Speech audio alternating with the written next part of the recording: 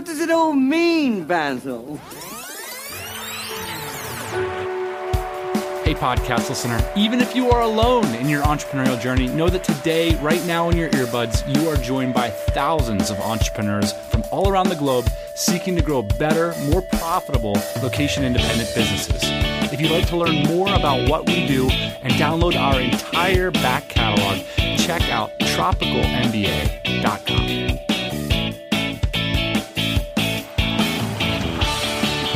So in a nice bit of serendipity, I was in Singapore last week, and my friend John McIntyre was there. Some of you may know John. He launched one of his businesses on the Tropical MBA podcast. It's a business that helps entrepreneurs with email marketing and autoresponders. He's the autoresponder guy. You don't want to talk about autoresponders when we caught up. He wanted to talk about, what do you do when you've gotten through those first few years of running a business? You've survived and you can go where you want. You kind of own your time. I know it's a high quality problem, but a lot of people have the problem. They're like, what do I do now? That's what this episode is going to be about. Now, don't worry, I pushed John for some details later on in the episode. It's not going to be all philosophical. We're going to talk about scale in year 3 of a productized service business. And we're also going to talk about some stories of life in Chiang Mai. This one should be a pretty relaxing one. If you want to join the conversation, we'd love to hear from you. All the links from my previous episodes with John and related topics will be at tropicalmba.com/meeting.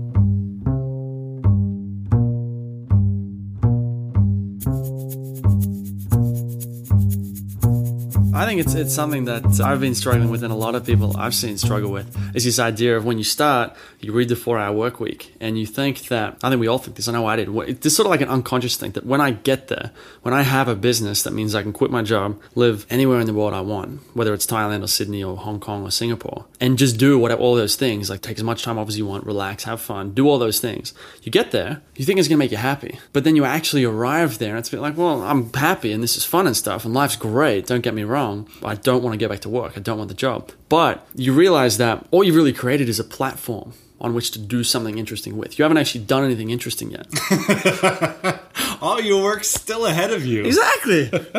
You mentioned that you're going to the U.S. for business opportunities. This is something that people talk a lot about when you kind of, you go to the small pond, hang out with a bunch of maybe internet marketers who are making a couple bucks on the webs, and you feel like maybe you've reached your ceiling there. There's a lot of multimillionaires that live in Chiang Mai too. It's not just the stereotype. There's this question here of, when you read the 4-hour work week, the aspiration is to get to a point where you don't really have to work, more or less, or 4-hour work week thing. And then you realize, when I think about, I guess I've been getting more philosophical about the whole thing, thinking, once you get the money and the freedom, then it's like you have a platform to do whatever you want with life. So the question is, it's not really, should you go bigger? It's more like, all right, well, the question is now, this is really, how do you be happy? How does it mean to live a great life? And all the people I know who work the least, they're never happier. It's not like they're worse off, but they're not exponentially better off than someone who has to work a lot. The people who are the happiest and the most excited to be, alive and just having a great time, that's the sort of person I want to be, they often work really hard. Yeah. Usually it's because they're not really in it for the money, because they either have the money already or they just don't care about the money. But they're doing something they care about, some sort of mission or quest or something like that. So that's when you realize, when you have the money and the freedom, you realize that the money doesn't actually it gives you a platform or satisfies some kind of material needs. It doesn't give you the answer. It doesn't give you enlightenment. There's more to life. And so when I think about that, it's not about going to the US for, say, going big or doing business. It's more like, what's more interesting? Staying in Thailand, because I could do this for the rest of my life. Be one of those retiree guys and get married and have 20 kids and just stay in Thailand forever. And I'd have that dream lifestyle for the next 60 years. But that sounds kind of boring. It's fun for a year. And it's like, all right, what's next? Right. So, yeah. I think a lot of us, the challenge or the appeal of the perpetual travel lifestyle, it's a challenge, a quest in and of itself just to get there. I saw in the forum the other day, someone posted that the theme of 2015 might be home basing. A lot of people, they're reverting. It's the grass is greener. You got a home, you got a home base, and you're forced to be there.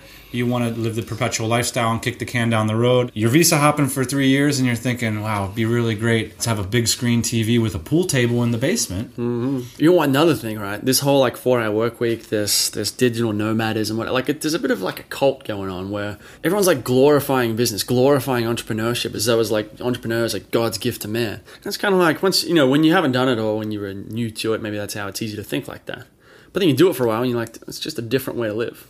I thought it'd be cool here to take a step back, actually, and sort of recap where John's come from, because he's tracked pretty nicely with this, start a productized service thing, like learn a skill the first year, sell the skill the second year, and scale it in the third year. We're going to talk about his story of scale later on, but I think it'd be cool if he sort of rewound the clock. And if you remember, I used to actually still do these things where my friend has a resort in the Philippines and he needs some WordPress support. So we basically made this deal where you could come to the resort. I mean, we've done this probably 8 times. You can check out tropicalmba.com and see how it works, but people live in the resort for free, basically, and they provide a couple hours of support daily and just sort of be the resident smart person. I still remember the first time I talked to John on the phone because I got about, it was early days, so I probably only got like 23 applications and didn't really find anyone I really liked.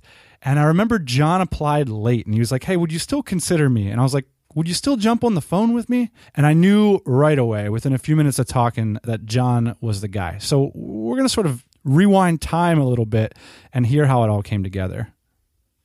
So I was in Sydney, got this shady deal. I didn't actually think it was shady at the time. I think my family did, but I just was like, screw it, I'm going to do it. The alternative was, well, not TPS reports, but was going to an office each day. So to me, it was easy.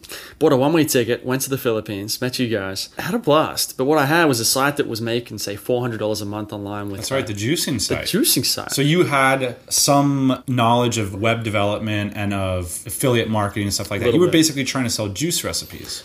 Yeah, more or less. Pretty exciting stuff. It's big business. $400 a month worth. And sold that. So you were the typical digital nomad, with a niche site about a random topic that you more or less could give a shit about. Yeah. And trying to turn that 400 into 4,000. Trying to. But then remember how I arrived, and there was a Google update, one of those Panda updates, destroyed the site. So it went from $400 a month is not a lot, but it went down to $100 a month. I lost 75% of my big income in like a day. So the week after I got there to set on for this new adventure and this shady deal in the Philippines, I lose like 75% of that monthly revenue. And then it's like scary. So that was kind of where it started. And then I tried a few things. And eventually wound up writing copy. There was a day when you were in the Philippines. It was from one of those, you did a couple little seminars at this resort, Badlands, in the Philippines. Yeah. And I was sitting there and I had a pen and paper and I was writing out some sales letters, some advertisements from like 1950 on a pen and paper. Yeah. And you came over and you were like, what the hell are you doing, man? It was crazy. Like, you got a computer. What are you writing that down for? And so we started talking about copy, right? Gave you some psychological bullshit about you remember it more and all. You really bought in, man. I totally bought in. It works, Sold you on it.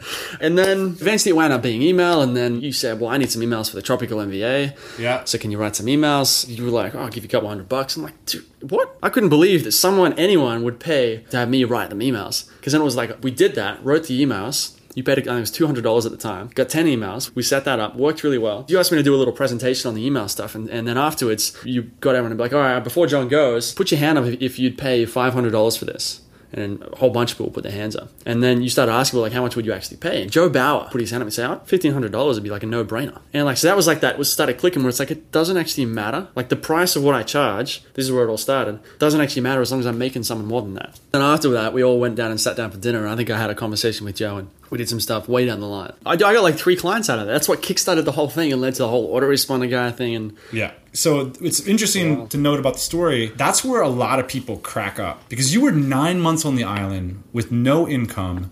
And it wasn't like you're a dumb guy. You had previous experience and you're really smart and you're working really hard. So just to put it into context how difficult these things can be. You know what I mean? Especially for people with not a lot of business experience or like a network of business relationships already in place from, say, a previous career or whatever. Yeah. So you were, what, 22 at the time? I arrived, just turned 21. So you're 9 months in. You're almost about ready to crack up. Oh, I was almost out of money. I checked my bank account because I did this for a talk recently. I had $100 left at one point.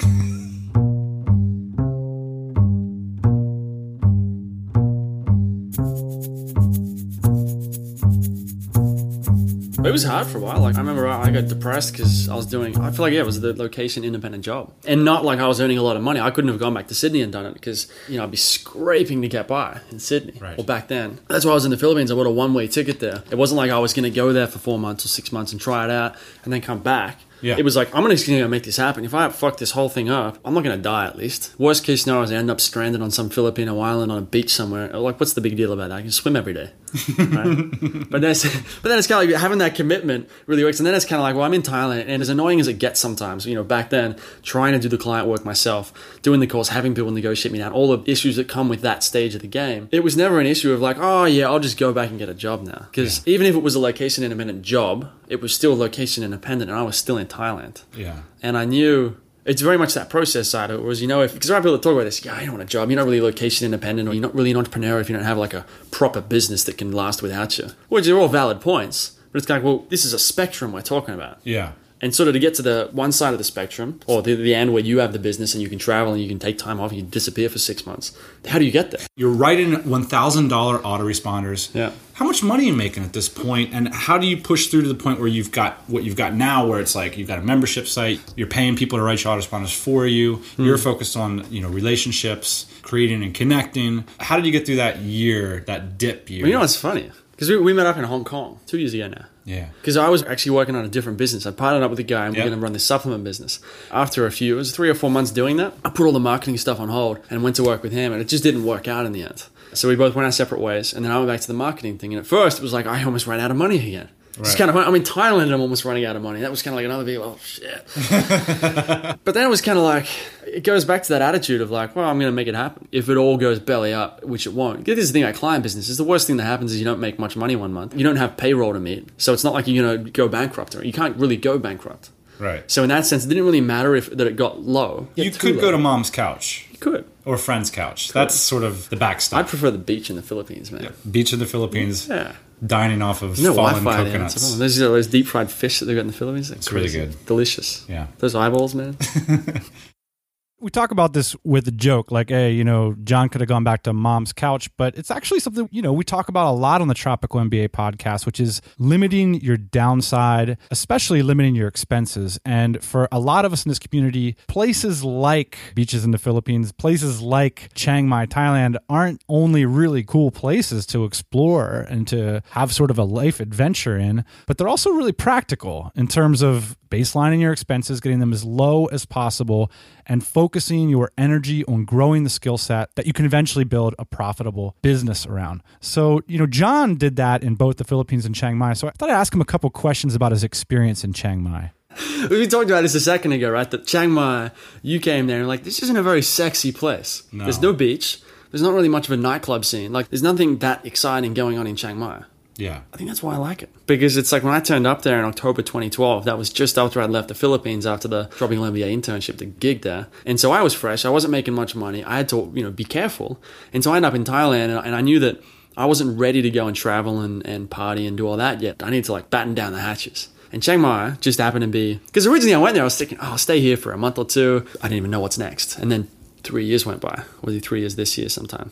It's just so easy to live. It's not sexy, but I've got, when I was there, I just left. I had a luxury apartment in the best part of town. We had an office. I lived 1 minute from the office. I've got all sorts of Western food, super healthy stuff, all within a 1 minute place from where I live. The gym's around the corner. I've actually gotten into motorcycles. I love, on weekends, going and renting a big-ass motorcycle and taking off into the mountains with some friends. Whether it's on the road, instead of just kicking along way too fast, because there's not really any speed limits in Thailand. Or last week, Ben Kruger, right? So we got a couple bikes, and James Farrer, who grabbed a couple dirt bikes, went up to Pai. So Pai's 3 hours from Chiang Mai. So off into the jungle, single-trail dirt bikes, like downhill mountain bike, except you're going uphill. And it's kind of like having a downhill bike, but it's got a bigger, it's not huge, but there's an engine on it. That's fun. It's that kind of stuff, man. That's what Chiang Mai's great for that. There's no beach, but there's motorcycles. Yeah, I was thinking about this, as I live in a very uneventful place as well. And, we're here in Singapore, all the crazy, flashy things. There's Ferraris, man. There's Ferraris everywhere. Singapore's the kind of place where you can just, it sort of quietly robs you. You know what I mean? And it's look at all the pretty buildings and then you're broke. That's my experience in Singapore. But some places look really good on paper and then you don't feel great when you're there. That's one thing that I've noticed is wow, such and such a place has everything going for it. It's affordable, great rents, lots of entrepreneurs there. And then you're there and you find yourself getting on an airplane every 3 weeks. For me in particular, I think this is an interesting thing about being location independent is I don't really like living in cities. I love going to cities, and I understand why people live in cities. Access to the strange, access to cool concerts. You can kind of travel without traveling. But once you can travel, I find myself living in exceptionally boring places. I don't know. I mean, you're playing basketball. That's the main thing, right? So as someone who's in year 3 of this, first year baseline and learn, second year sell and hustle, and third year you scale that productized service business, I asked John if that is tracking with his experience and what he's doing to try to achieve that scale. But in the sense of so I was doing $1,000 autoresponders. Working with the guy lately to kind of look at it so I can take my skills and take, say, an autoresponder, some sort of email campaign, and plug that into someone who's doing 6 figures online, $100,000 a year, for example. And the autoresponder, it's going to make them a little bit of money. It might make a couple grand in the next year, for example. But let's say I go take that to a mortgage company, and the mortgage company's spending $10,000 a day buying leads. Right. $300,000 a month just on acquiring email addresses. And then I say, here's this campaign. It's the same thing as a 10 email autoresponder, but they're already spending $10,000 a day. So if they're buying that many leads and I can plug in 6 emails that actually work and that convert them, because they have the volume, they can potentially make, if they're saying $300,000 a month, I might be able to create for them $600,000 a month in profit with a campaign. So then it's what's that campaign worth? They'd laugh at me if I told them $1,000, right? So it's all right, well, if we're looking at $600,000 profit, how about $30,000 to set the whole thing up? And it's 6 emails. So where my skill comes in is knowing where the profit really is in this industry. And these new sorts of end users that you're plugging your stuff into, are they listening to podcasts? Are they coming through your thing, or you have to change that strategy? The strategy needs to change. I get them occasionally coming to the site through the podcast. I hate that word, but the whole brand isn't built around corporates and big companies. Yeah. So they are there. I've had one of the biggest car dealerships in Canada come to me. It was a mortgage company. That's why I thought of them. They're from the US somewhere, mortgage, yeah. So there's these interesting people that come. But to really do that properly, consistently, I need to have some sort of process. That's what I'm working on right now.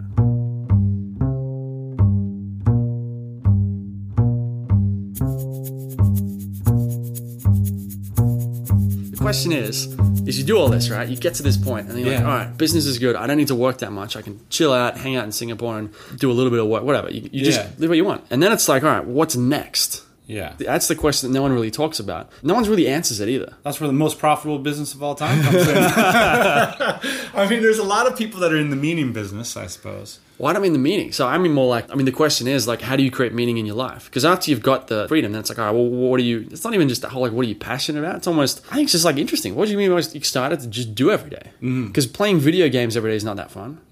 For me, I think about it'd be fun to go and just do bigger stuff, not to go and become a billionaire, for example, but just to go do stuff to do it, And the reason I initially emailed you 2 weeks ago saying it was a book called Bold, right, by Peter Diamandis. Yeah. And it's all about this, he calls them exponential technologies. It's very hypey and marketery and whatever. Yeah. But it's interesting to think about in the sense that I like this idea of our brains are terrible at understanding linear versus exponential. Correct. So in the 30 linear steps is 30 meters, right? If you take a meter and just times it by 30, you get to 30 meters. Sure. If you take a meter and double it 30 times, do you know how far it is? But sorry, you can go to the sun and back 3 times. The idea is, I think, what's interesting about it is that we don't understand the opportunities that we have. And the equivalent of this is John McIntyre from 5 years ago, partying too much and working a crappy job in Sydney. He didn't know that it was as simple as building a site and just sticking with it for 3 years. And if he did, maybe he would have gotten started earlier. But he didn't get that while it's really slow for the first year, it actually starts to pick up in speed in the second year. And then in the third year, it picks up a lot quicker after that. Yeah. So we just aren't wired for that exponential thinking. So, and I've seen that, when I look back at my own life, there's been times when I haven't been able to properly predict how fast things actually happen once you build up some momentum. That's what's exciting. It's all right, so what could you kind of do with your life and kind of just more interesting stuff? In this book, Bold, he talks about space, 3D printing, all this kind of stuff. Apparently, I was chatting to a guy today from Australia. $250,000 gets you into the rocket business. Rockets. You know what he says? He goes to a fucking bar and tries to meet a girl. And the girl's like, so what do you do? He's like, I build spaceships. That works. That's got to work. And the other guy's like to him, yeah, I'm a vampire. No one believes him. But that's as $250,000 will get you into the business of putting rockets to get into space. Right. You can put a satellite up. You say, how much do you think you can put a satellite into space for? No idea. $5,000. And it's not going to do much. It's going to go up there and beep and tell you what exists.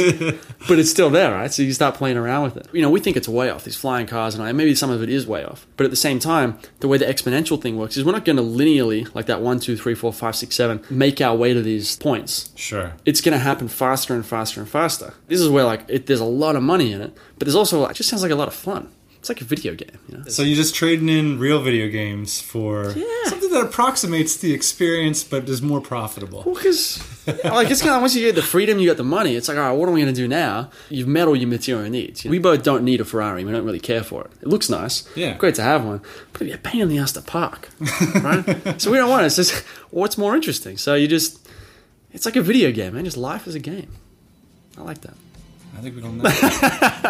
John McIntyre, come back in a year, buddy. We want to see where you're at. Let's Hopefully, space. It's rockets, man. I want to be on Mars. We'll do the podcast via Skype right from Mars. You know? Something to aim for. Ground control to Major Tom. Ground control to Major Tom. So what are you doing for meaning? Have you achieved location and time independence, relatively speaking? We'd love to hear your opinions. Not only that, but we'll have all the previous episodes related to this topic and the discussion at tropicalmba.com/meaning. Hey, thanks for listening to the Tropical MBA podcast. You can go to tropicalmba.com, get access to hundreds of back episodes and all kinds of other goodies. Load up your iPod. That is the cheapest way to fly business class on your next international flight. We will see you next Thursday morning, 8 a.m. Eastern Standard Time.